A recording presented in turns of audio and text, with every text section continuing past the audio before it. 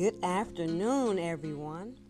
Welcome to Leo Love Affairs, the Queen's Radio on Anchor. This is Luna. And today I have an answer for a question that was posed by a caller. And the question was, will love last for a Leo woman and an Aquarius man? Well, caller, this is what astrology says about this love match. There may be trust issues.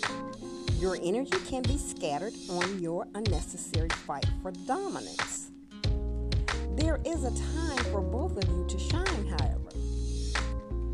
He may find you melodramatic, and you may think he's unstable. You will both need to learn to let go of the image you have about yourselves and each other. You share the value of individuality, and you may not agree on a lot of other things, but this one thing can strongly connect you. You can both benefit by learning the qualities of each other. Your desire for each other is a wonderful healing medicine for quarrels and frustrations. You both have to remember to focus on your strengths and give each other a break once in a while.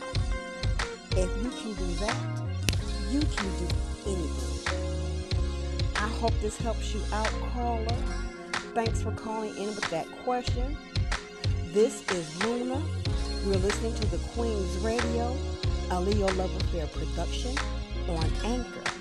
Enjoy the rest of your day.